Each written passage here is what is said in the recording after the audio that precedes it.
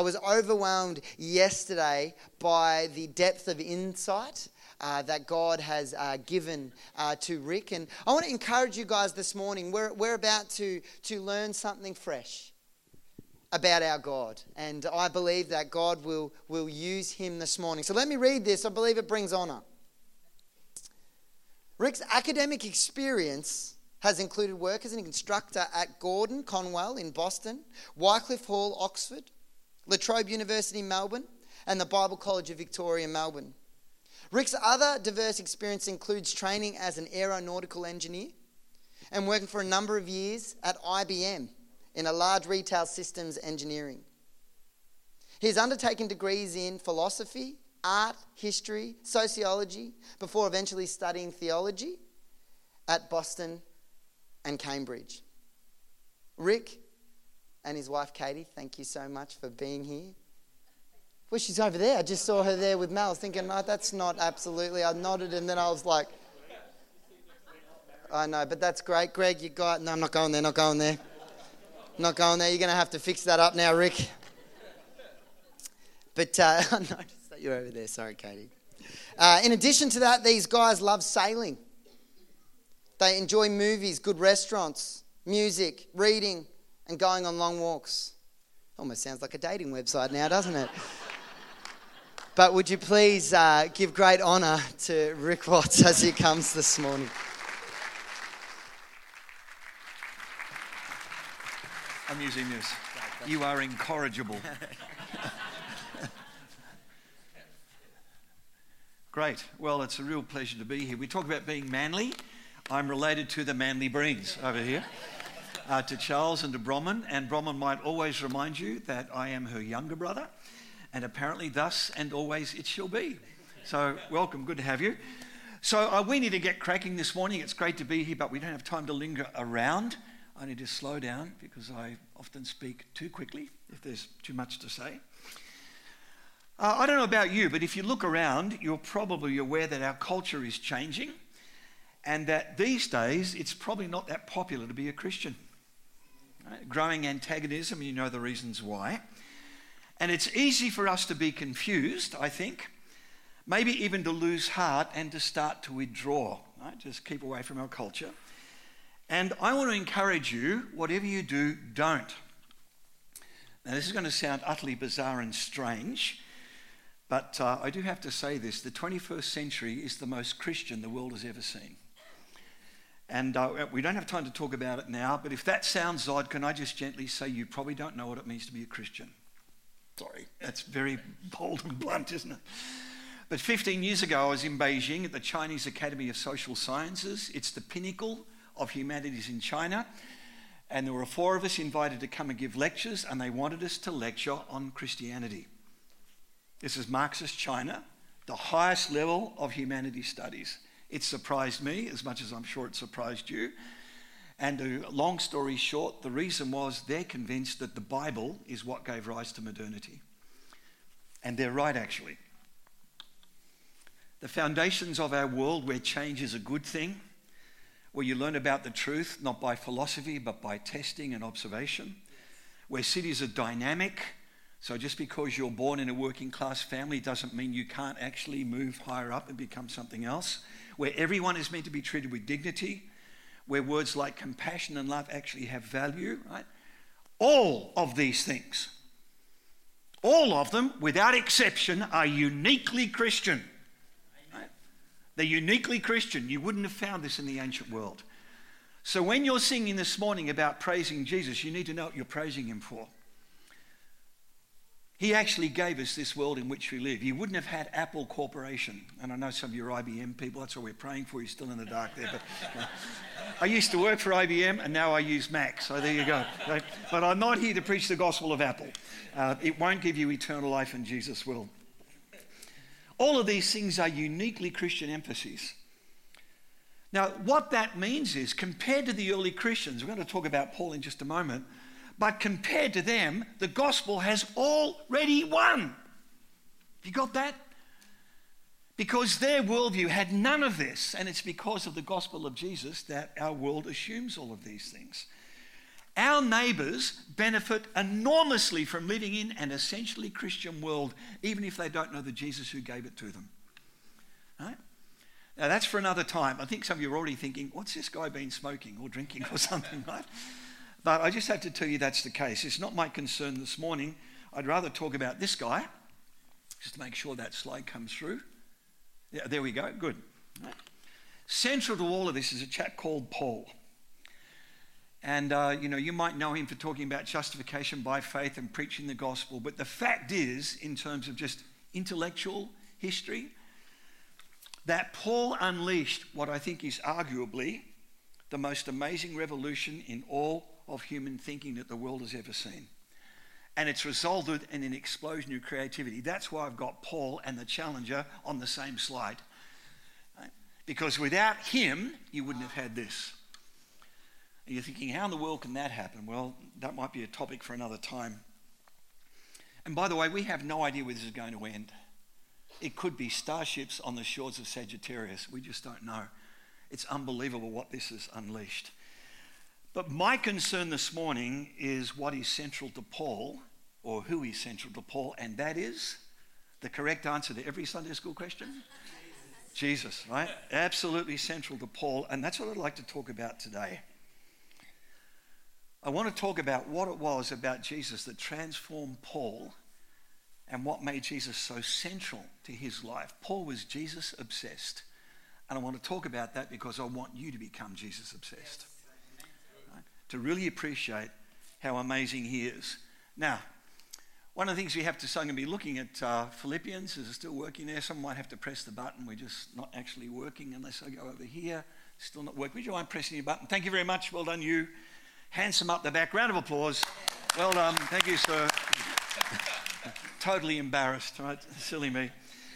Now, when he's writing Philippians, you understand he's not writing to Jews. He's writing to ex-Roman army guys. These are seriously heavy dudes. It's possible they've spent 20 years in the Roman legions on the vicious European front.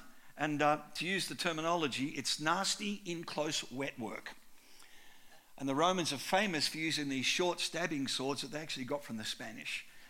I once talked about this in a church in England, and one of the pastors was ex-French Foreign Legion. He knew about this. Right? He was one of the guys who would go in and do this, knife work, etc. And it was just amazing to watch him sitting there with tears running down his cheeks, because he too had met this Jesus that changed his life. And these are the people to whom Paul's writing. So you've seen Gladiator? These are the kinds of guys that Philippians is written to. Next slide, please. Okay. Now, I'm just going to read through this text quickly. That's right, press the button. Well done, excellent. Now, can you see that, or is that too small? Maybe you've all memorised this, which would be wonderful, and no doubt in Greek, which would be even better. So Paul says, beware of the dogs. That's a nice, polite thing to say in church, isn't it? Beware of the evil workers, beware of those who mutilate the flesh, for it is we who are the circumcision, we won't go into detail on that, who worship in the Spirit of God and boast in Christ Jesus and have no confidence in the flesh. Now, by flesh, Paul means my status and my achievements. So status is what you're born with. Achievements are what you yourself do to earn standing in people's eyes. Even though he says, I too have reason for confidence in all that. If anyone else has reason for confidence or to be confident in human status and achievement, I have more. Now, he's writing to Roman soldiers, or probably maybe barbarians who are working with the Roman army. Listen to what he says here. Circumcised on the 8th day. A member of the people of Israel, of the tribe of Benjamin. A Hebrew born of Hebrews, as to the law, a Pharisee, as to zeal, a persecutor of the church, as to righteousness under the law, blameless. Now, what Roman soldier would give a rip about that? Seriously. We'll have to talk about that. Why would they even care? Right? Who cares about the Jews? What's this got to do with anything? Next slide. And then what does he go on to say? But whatever gains I had, these I have come to regard as loss because of Christ. More than that, I regard everything as loss because of the surpassing value of knowing Christ Jesus my Lord. And for his sake I have suffered the loss of all things, and I regard them as so much trash, in order that I might gain Christ and be found in him.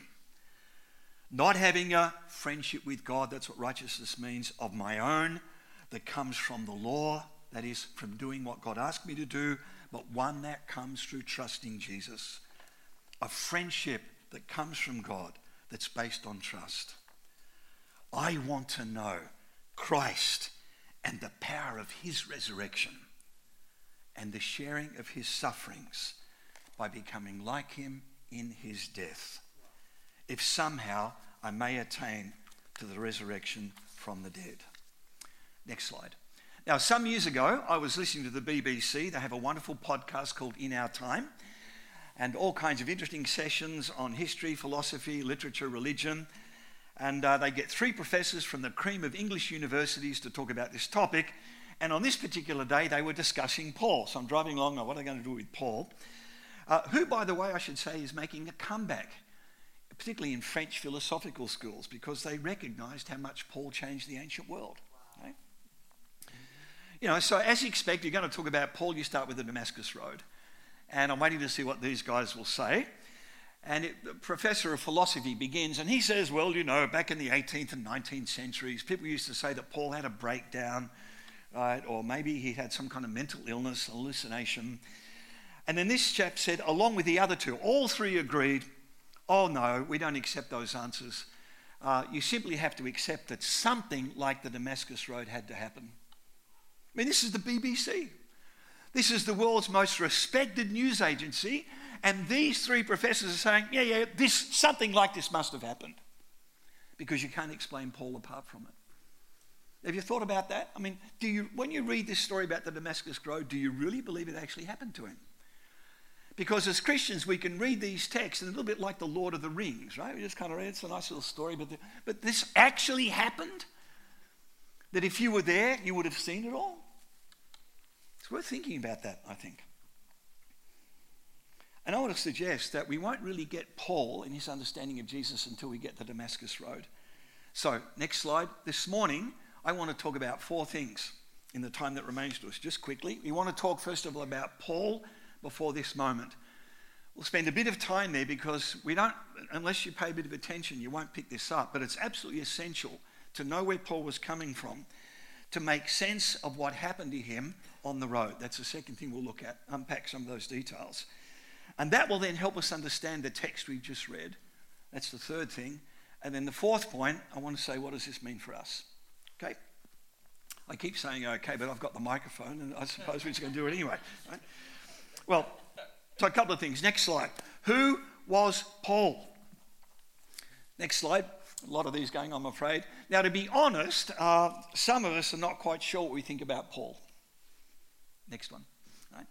And what is it we're not sure about? Well, we think he doesn't like women. Remember that famous text in 1 Timothy? I don't want a woman to teach. Ever heard that one? I think that's just one of the most disastrously misunderstood texts in the New Testament. In fact, I want to say, next one, that no other voice in the ancient world is as pro-women as Paul. He is so much on the side of women. Now, the reason why you get some of these texts is precisely because he gives them unparalleled authority and freedom to do things they were never able to do before. And like all of us, when we get freedom, we sometimes wobble a bit. Right? So those texts are actually about dealing with wobbling. They're not actually meant to stop women from having major roles in the church. And can I say, the early Pentecostal movement began with a lot of women doing things. Not so much today. What's happened?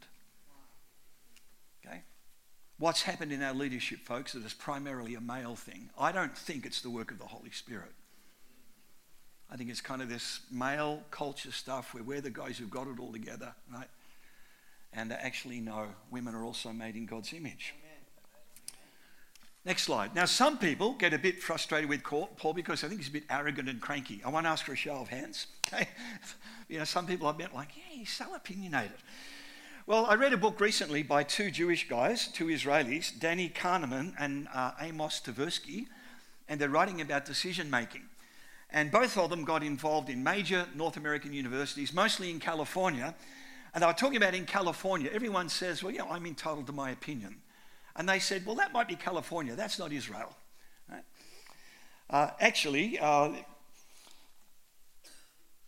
In Israel, if your opinion is ill-informed nonsense, they'll tell you, even if you're the Prime Minister. Right? So, I like that, actually. I find that rather attractive. So Paul has strong opinions at times. He's direct, but it's because he knows what he's talking about. I happen to love it. Right?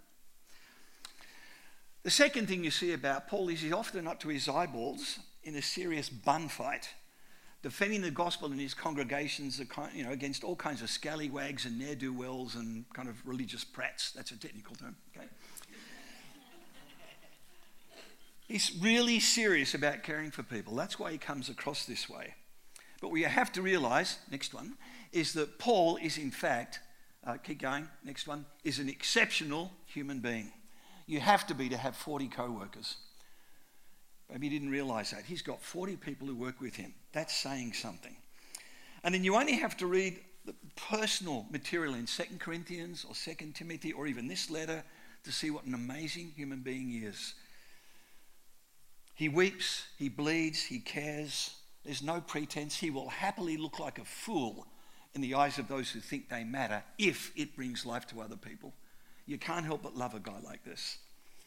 And the second point to be made is, we've got this sorted out there, haven't we now? It's great, okay? And you probably will never hear this in school, but he's probably one of the most influential figures in world history because of what he unleashes through the gospel. Okay? Now, of first importance, thank you, of first importance about Paul, a couple of things I need to say are his names.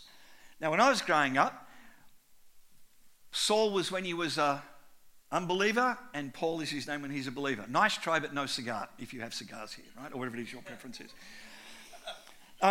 Saul is just his Jewish name, and Paulos is his Greek name. So if he's in Jerusalem, they call him Saul, and when he's in Athens, you call him Paul, a bit like John Mark. John's the Jewish name, Mark's the Greek name. They're living in this bicultural world. Okay? Now, why is that important? Next, it's because Paul actually lives in two worlds. And that's absolutely critical.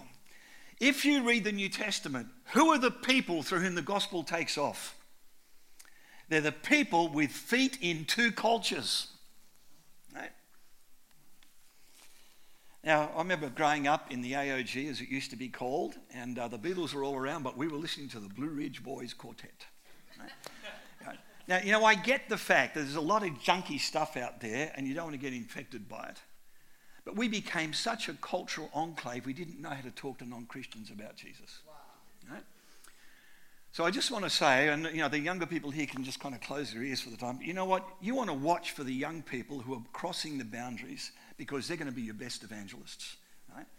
Don't try and make them conform to a narrow Christianity that's about as ineffective as what that used to be.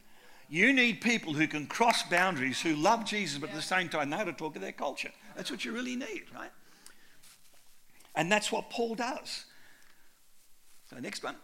This is his great thing. He knows the Greek world. And here's a map. Have a look at that. Thank you. He lived in a place called Tarsus, east coast, and that's right in the kind of the heartland, moving from the east to the west. So he knows the eastern part of the world. He knows the western part of the world. It's a leading city in the empire. So unlike Jesus, who spends most of his time in the countryside, Paul's an urban guy. He knows about city life. So you're much closer to Paul than you would be to Jesus, actually, in terms of your cultural background. He's a Roman citizen, and that counts for something. Right? You can kind of flip out that passport, and it opens all kinds of doors. That's one of the reasons he can talk to these ex-Roman soldiers, because he's a citizen of that empire. His family is pretty well-to-do, apparently. Apparently they're friends of the best families or the highest families in Asia Minor. Not Jesus. Jesus' dad is kind of a working-class guy. That's not Paul's family. He's got all kinds of connections. He knows Greek customs. He knows their philosophy. Read Acts 17. He knows that stuff and how to engage with it. So can I just say, you're going to have a hard time talking about culture if you don't know it. Yes. Right? It's really important to know where people are coming from and listen so that when they ask questions, you can engage. Paul does that. Right? In fact, when he quotes the scriptures, are often the Greek version, not the Hebrew version that he's working with. So the point is, Paul knows all about the difficulties involved in learning to be God's people in a pagan world. He understands that. He grew up in it. try to be Jewish in a world that had really wanted nothing to do with folks who were Jewish. So he gets this. That's why he's really worth reading, as he helps people understand what it means to look like Jesus in a culture back then that didn't really understand what was going on. However, having said that, thank you, the thing that defines Paul is his Jewishness. And that's what we've just read. He's writing to these Roman soldiers, right? And he says, look at me, tribe of Benjamin, circumcised on the 8th. This is all the Jewish stuff, okay? Very, very powerful.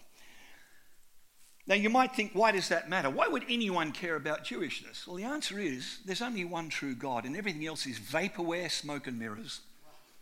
Right? If you care about reality, then you want to know about the one people who know what the one true God is, because nothing else is going to help you.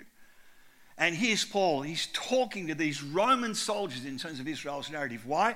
Because it's the only one that tells you about who God is and therefore who the world really is. Right? Now, of course, they don't know that yet. We do, because our modern world has grown out of this renewed vision of what it means to be human and what the world really is. Right? He's on the other side of that. He's just beginning. We're actually benefiting from all that work. So, he's not only been there or born there, done that, and he didn't just buy one, but he bought all the t-shirts. Right? So this guy is really in the running. Now, the other thing to note, next one, is that he actually kept the law blamelessly.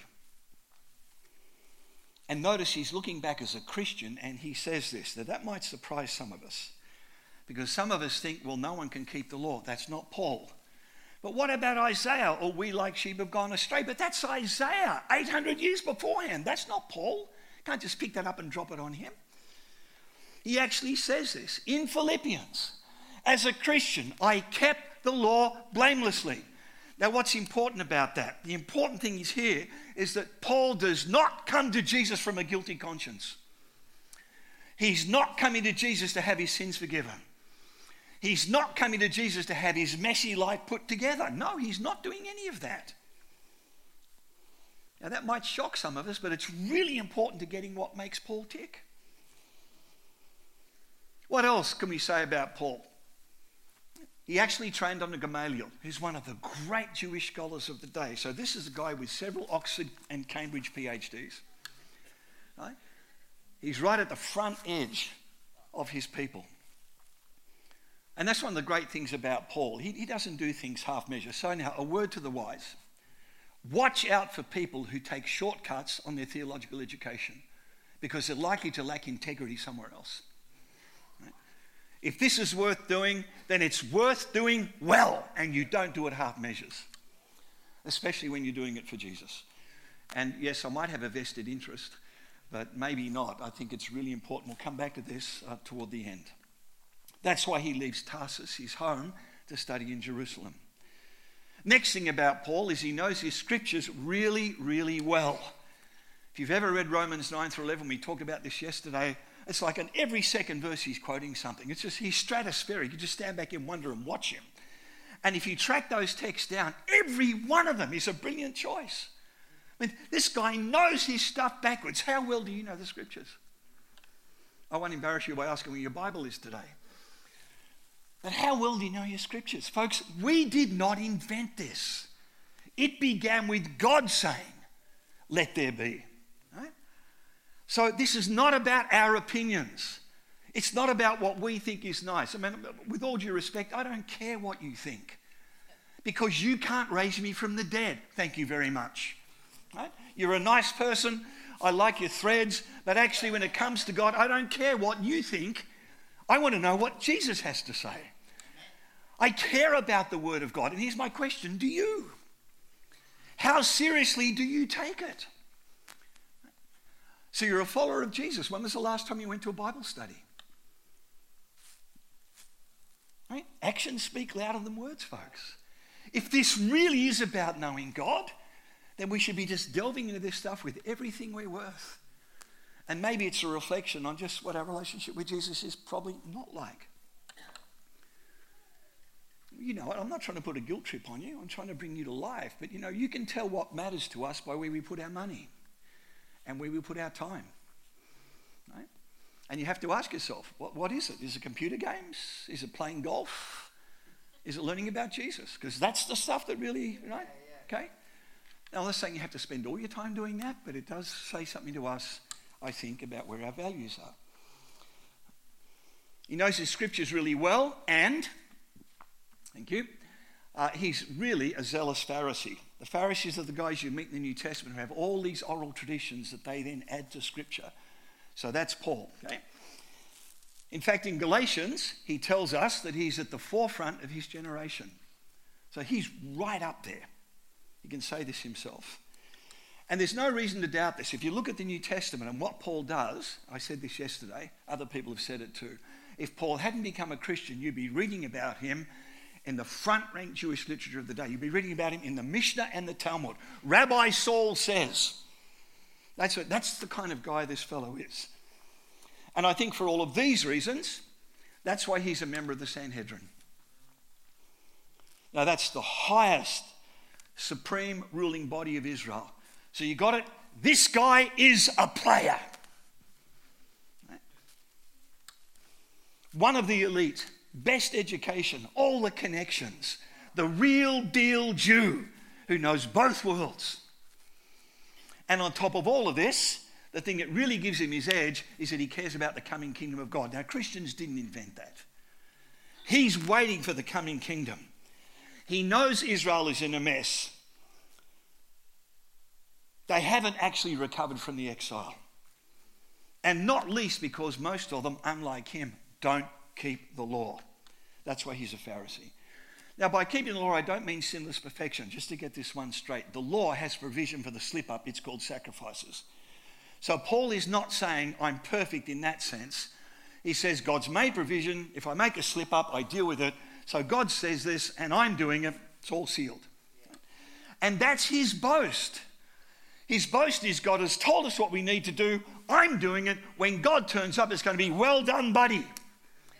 That's what he's waiting for. He's utterly convinced that when the kingdom comes, God will say, Saul, you're my friend. Right? That's what he's convinced of. Now, two things are central to this hope. The resurrection and the Spirit. Isn't that interesting? We didn't invent the resurrection either. And Pentecostals did not invent the Spirit. Right? The Jewish Paul who keeps Torah is waiting for these things. The promise of the resurrection from the dead and the promise of the Spirit. So here he is, seriously well-placed guy, zealous, learned, deeply committed. He longs for Israel's future hope of resurrection and Spirit. Right? And that's why he takes the law so seriously. He's just devoted to this. Now you can understand why Jesus is a problem for him. What's the first thing? Well, he has chapter and verse over this. Right? Deuteronomy 21 says, cursed is everyone who hangs on a tree. So here are these people running around worshipping Jesus, and Paul can show you chapter and verse where he's under God's curse. That's blasphemy. The second thing, Jesus and the Pharisees are always at loggerheads, and Paul's convinced that Jesus was leading Israel astray, taking them away from Torah obedience. And then the third thing, what that means is the longer Israel is disobedient, the longer the Lord will refrain from coming to them. You got that? So Paul is not persecuting Christians because he's just a nasty, ugly piece of work. He's doing it out of a deep devotion to Yahweh. Right? He's got all the runs on the board. If anyone's committed, it's him. Right? That's who this guy is. Now, what happens is this gangrene keeps spreading. They can't stop it. You know that you can't keep a good man down? That's the thing about God. Kill us, we die. Kill him, he just keeps coming back. Because he's the author of life. That's one reason you want to know him. Okay? If you care about eternal life, you care about enjoying a restored creation, then Jesus is the guy you want to talk to. Right? So, the Jewish leadership get together and they say, hang on, this stuff's now spreading to Syria, outside our territory where they speak Greek. Let me see now, who can we think of who's going to be able to lead the charge? Who knows the law backwards? Who can speak the language well? Who knows the culture? Who has family relationships? Gee, I wonder who we can think of. Someone among us. My goodness, who might that be? Exactly. Or Saul, because he's not Greek, he's in the Jewish setting. But well done you, okay? And so off he goes. And little does he know that he's about to have his life turned upside down. And not just his life, the entire world, even Australia. It's an astonishing moment. It's so important that the story is told 3 times in the book of Acts. Now, we're just going to kind of give a brief overview so you get this. Thank you. And the first thing that happens is light. Now, you're a Jewish person. Think like a Jew. Who alone dwells in light? Yahweh. Okay? Good. Now, just put yourself in Paul's sandals. Here you are with all of this stuff, right? You've got all the boxes ticked. You're on the way to defend God's honor and glory. And suddenly light appears around you. And this guy knows his scriptures, right? What do you think he thinks is about to happen? This is Yahweh appearing to him, right? And what's he going to get? He's going to get God's absolute confirmation, right? It's like Paul saying, at last you've noticed. Right? Think about it. From his point of view, he's got all the boxes ticked. When God turns up, that's what he's going to get. So he's probably, lay it on me, Lord, right? We know, this is your destiny, made for this kind of stuff that we rattle on about sometimes. And what does he hear? Shael, Shael, Saul, Saul. He knows this is what God said to Samuel. He's got his response all lined up. Speak, Lord, your servant hears, but he doesn't get a chance. Before the words even get out of his mouth, he hears, why do you persecute me? Put that together. Everything starts to go sideways. What? I'm not persecuting you. What are you talking about? I'm doing your work. I'm only persecuting those Christians.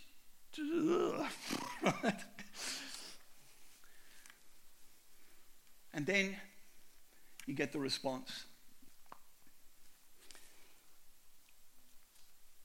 What's Paul's question? Who are you, Lord?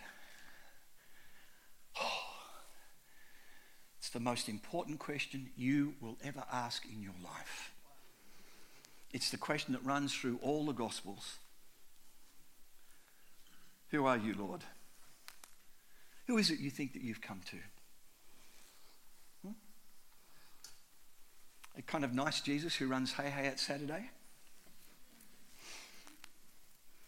Sunday morning live? Who do you think you've come to? Some nice Jewish teacher? Who do you think this is you're worshipping? Lord, that's the Greek word for Yahweh, the God of all creation. That's who you've come to. That's who this is. This is not someone you put on the mantelpiece and take off every Sunday and polish it up and then do your own thing for the rest of the week. No, you don't do that. This is the Lord of all creation. And the only right response in his presence is on our face in worship. That's the only right response. And when we come to worship, it's not about how we feel. It's about who he is. Got that? And that's an important thing, folks, because if we make it about how we feel, we put ourselves at the center. And good luck with that. Try and give yourself eternal life. It ain't going to happen, baby. Right? We worship him because of who he is. Right? Who he is. And one of the signs that where people get judged in Israel is when they don't welcome the presence of Yahweh. Right? That's what we're doing in worship. You understand that? It's not about me. It's about recognizing him, worshiping him because of who he is. Absolutely critical point. Now, I don't know how you express what a cataclysmic shock it must have been for Paul. This Jesus, he's just a Galilean carpenter, and he's been crucified, right? Now, I sometimes talk in non-Christian environments, and when I do that, I have exactly the right expression. But I can't use it here because you're all nice Christians, which is a bit of a pity.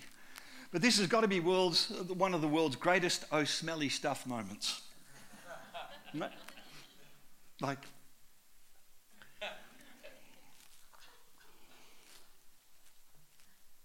Jesus is Yahweh among us. Think about that. Gentle Jesus, meek and mild. Little Lord Jesus, no crying he makes. Are you kidding me? Are you kidding me? Are you kidding me? Do you know who this is? Sorry, getting a bit passionate about that. Do you know who he is? the Lord of all creation. Now, what does that mean? It means the resurrection has already happened, and that's what Paul's waiting for. But it's already happened in Jesus, okay? And he is on the wrong side of the equation. That huge towering edifice, all that diligent righteousness, all those decades of devotion, all that sacrifice, that learning starts to take on an alarming aspect. The whole thing's about to come crashing down. Wow. And if that's not enough, he can't see. Now, he understands his scriptures. He knows Psalms 115, 135. The gods of the nations have eyes, but they can't see, ears, but they can't hear. Right? That's idols, and so are all those who worship them. What do you think it says to Paul when his eyes are blinded? You see the implications? All that stuff he did, all that righteousness, simply led him to become what? God's idolatrous enemy. That's not because the law was bad, but now that Jesus has come, you don't fit Jesus into the Torah. Why? Because Jesus is the Yahweh who gave you the Torah, and now he says, we're done with that. Now it's a matter of trusting me. Amen. That's what we do. And what does he experience then? Mercy. Not judgment, but mercy. Can I just say, don't ever forget this, folks. God's incredible mercy. We're always in need of that mercy. And this is how you can tell the difference between the legalists who pretend to be Christians and the real deal.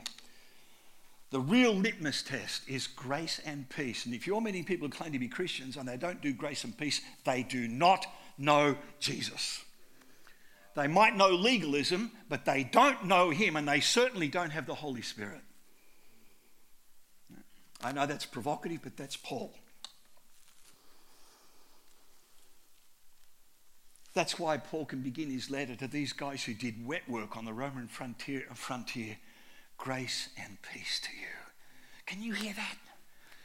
These people on Twitter who are getting their reputations torn apart because they don't look like the most beautiful girl in the world, God says to you, grace and peace. Yes. Right? You guys who don't fit the Aussie kind of, manly thing, and bless you that you don't, because it's a real problem, right? God says to you, grace and peace. Yes. And to the manly chickens among us, grace and peace to you too, right? Can you hear that? That's what this is about. Grace and peace, because it's no longer about what you can do. And that's the curse of the law. The curse of the law is not that you can't do it. The curse is that you can. And that's what blinded Paul. He thought this is about doing, and it's never about doing. Stop trying to please God. Right? Stop trying to be that nice, good person, because let me tell you, it's not working. Your friends will tell you. And it just smells. This is about grace, and it's out of grace that transformation comes. Read Galatians, it's the fruit of the Spirit. It's not the works of Christian self-discipline. And there's a world of difference between those two things. Now, this grace leads to what? This mercy leads to, now he's going to take the gospel to the Gentiles, and that's exactly what's going on in Philippians to these Roman soldiers. But it's not just that. He's also called to suffer. And folks, that's part of the deal. If you came to Jesus because you thought there was going to be sweetness and light, forget it. You've come to a crucified Messiah. And that's the way we bring his life to the world. And that's what Paul says in Philippians 1:29 to these soldiers. God has graciously granted you not only to believe in Christ, but to suffer for him. That's the deal. Right? And then finally led blind and deaf, or at least blind to Jerusalem, a far cry from his, leaving in triumph. Blind to Damascus. Next slide. Right? And all he can do is fast and pray. He's done everything, and this is all that's left. Right? It's all he can do. It's incredible vulnerability, and you won't get Paul unless you get that. He's not trying to impress anyone. You got that? He's over his ego. He's over all this stuff. He's done it, right? So I appreciate the professor thing, but no, please, okay? And it's not for you, it's for my sake, because I want to put tickets on myself. None of those things are going to raise me up at the last day. Only knowing Jesus, that's the only thing that matters. I want to know him and to be found in him, and all this other stuff is just stuff and nonsense if it doesn't lead me to him. I don't care about that, right? If you want life, there's just one person, and that's Jesus. Do you love him? I mean, do you really love him? And that's not a guilt trip, that's an invitation to life. If you want life, here's the guy. And I need to get cracking. Well, you can't help but wonder about poor old Ananias, right? Wandering along the street, and he feels the Spirit say, you need to go pray for Saul. Like, what? Get behind me, Satan. I better watch News Bite and my hummus more carefully, just because that stuff's obviously... Right? And he goes off and he prays for Paul. Notice this, you never hear about him again. But without him, the world would never have changed. I want to say this to you. Don't make the mistake of thinking that people like me who get to preach publicly, we're the biggies in the kingdom. Don't ever make that mistake. Ananias, huge role in all of this. And in terms of worldly values, just a bit part and he's gone. But from God's point of view, massive player in the history of the kingdom. Don't you ever diminish who you are because you're not up here. Right? Don't ever do that. The amazing thing God can do through just one act of obedience. It's a glorious thing. Well, two things happen. Paul's sight is restored and he gets the Spirit, being restored in God's image. Right? And that's what the law could never do. He kept the law and it never gave him Spirit and it never gave him resurrection and it was never designed to. So whatever you do, folks, don't get caught up in telling Christians they have to keep Sabbath or they have to observe food laws. You be really careful about imposing Old Testament laws given to Israel upon the people of God, because Paul will tell you in Galatians, if you do that, you cut yourself off from Jesus. We think we're being spiritual. What we're actually doing is denigrating what God had done in him. Because of him, we no longer do that. It's about trusting him. That brings us to our text, and we're almost done. Thank you. Now you understand all this stuff. He can boast in all of this. But it never gave him the Spirit. It never gave him entree into the resurrection life of the world to come. That's why he is a Jesus nut. Right? He's besotted with him. He doesn't care about philosophy. He doesn't care about all this other stuff. Just give me Jesus. In Christ alone, my hope is found. I will not boast in anything. No gifts, no power, no wisdom, but I will boast in Jesus Christ, his death and resurrection. That's what marks us out. That's what makes the difference. And so he says in the next text, all these things that I have, I've come to regard as rubbish. He's got actually a fairly blunt word. It's like the scum around the rim of the toilet. But we're nice people, so I won't say it, even though I just have. Yeah. That I might gain him. Folks, for us, last slide. How do you feel about Jesus? And this is not guilt tripping. How's your Christian life going? Does it feel a bit kind of anemic? Feel like it's not really happening? There's one question you might want to ask. Have you given him everything? There's an expression they use in Canada where you bet the farm. It's what people do when everything else is gone and that's all they've got left. They bet the farm. Have you bet the farm on Jesus? You have some parachutes around somewhere because you can't have those, right? Got to be entirely him, devoted to him. Right? So I was just sitting here praying and this morning, and I'm not going to go where I was going to go, but what I do want to say is a long time ago I sat in a meeting at Richmond Temple and there was a guy speaking and he said, look, I don't want to be kind of selective here, but I want to talk to some of the young people whom God has gifted with a muscly brain. I want to talk to you. And I want to ask you, will you give that to Jesus? And I've forgotten about that for a long time. I was sitting down this morning and I want to say that. This is not for everybody. But I want to talk to some of you younger people whose life is still ahead of you. The church needs Spirit-filled Bible teachers who will do the hard yards, who will learn their Greek, who will learn their Hebrew, who will immerse themselves in the scriptures. The church needs that gift. And this is not to exclude anyone else. But I just want to say this morning, if that's you, then listen to see if the Holy Spirit's not calling you. And this might be the morning when you decide, you know what, that's for me. And I will do whatever it takes to work in the kingdom and see what that might result in. So I'm going to hand over to our manly chicken. I'm not trying to spoil the moment. I'm just trying to be real about it.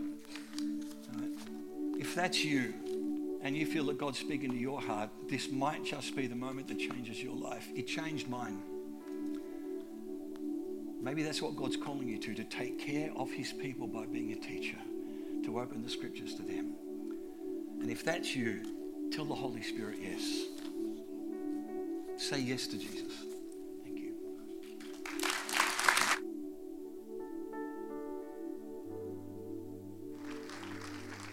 Could we stand? Let's close in prayer.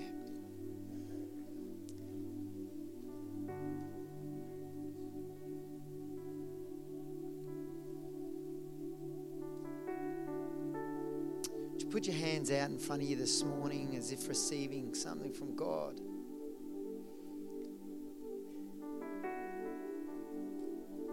Lord, so many things speak to us this morning, Lord, being culturally relevant to your society, to understand them, Lord, becoming all things to all men that they could be saved, living passionately without Jesus, right moral, right intent, but without Jesus at the center, we can miss opportunities.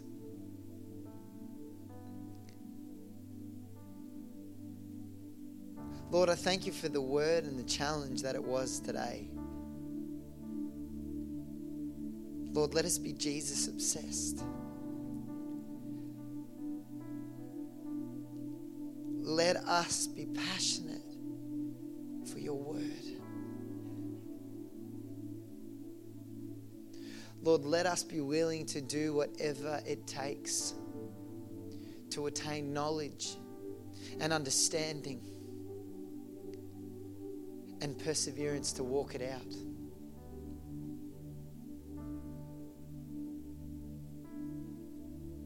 Lord, I pray for those young minds this morning. Those that will speak in this house, speak in universities, be a light in an educated academic world for you.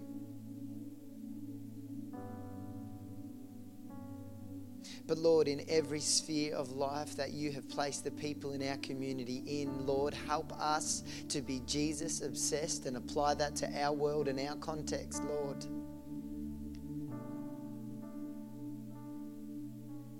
Lord, I have such a desire to know you more. And I have such a passion to go after it. Right now, if you're in this place and you, like me, have been challenged this morning to seek greater understanding of God and grow deeper in a relationship with Jesus, would you raise your hands up high?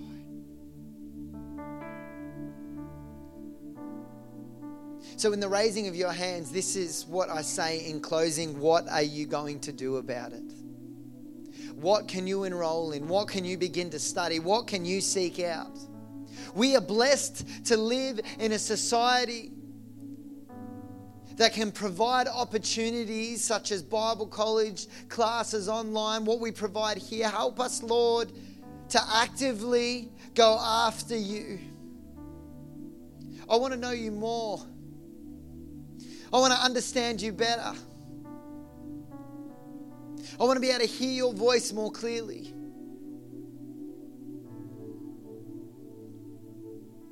An invitation, as Rick said this morning about Jesus, is an invitation to life. We want to know you more.